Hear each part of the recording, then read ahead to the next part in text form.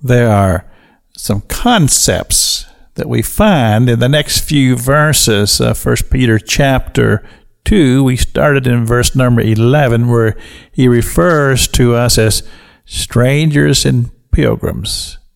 And he told us, he said, I beseech you, brethren, strangers and pilgrims, to abstain from lustly flesh that war against your soul.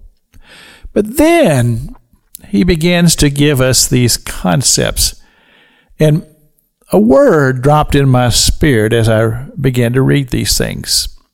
And the word is simply humility. Now, humility is a interesting thing, because if a person says, hey, I'm humble, then he's probably not humble. And I've had people say that to me. He says, well, Pastor King, you're so humble. And I'm saying, well, you just don't know Pastor King all that well. Because I would never refer to myself as being a humble person, because I'm way too human.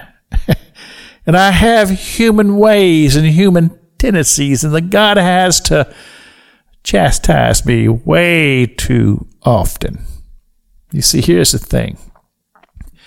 As a believer and a follower of Jesus Christ, my heart's desire should be, as all of us should be, to be a mirror of Christ Jesus himself. And that means that we read the scripture, we read the word, and we know who he is. And we say, Lord, let me be like the Lord. But we know those are very high goals to obtain. And so he says to us in the 13th verse of chapter 2, submit yourselves to every ordinance of man for the Lord's sake. Now, here I am. I said, my heart should be to mirror the Lord Jesus, to live my life as him as my example. And here, Brother Peter is saying, submit yourself to the ordinance of men that you may please the Lord, for the Lord's sake.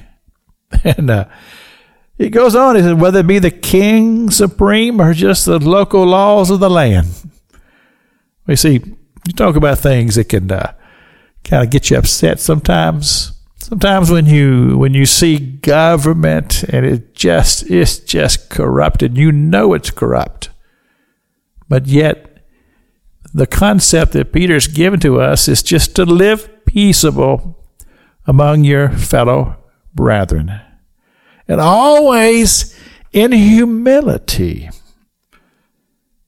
Put your brother before yourself. Those are teachings of Jesus Christ. Remember, he says, if somebody tells you to carry your burden a mile, he says, you carry it 2 miles. If somebody smites you on the cheek, so let them smite you on the other cheek. Those are radical teachings. But it talks about the heart of humility. Do we love our fellow man even above ourselves? And of course, that we love the Lord with all of our heart and with all of our soul and all of our mind, and we live peaceable among our fellow brethren, looking for the day of our redemption. This is Pastor Jack King with the gospel on the radio broadcast.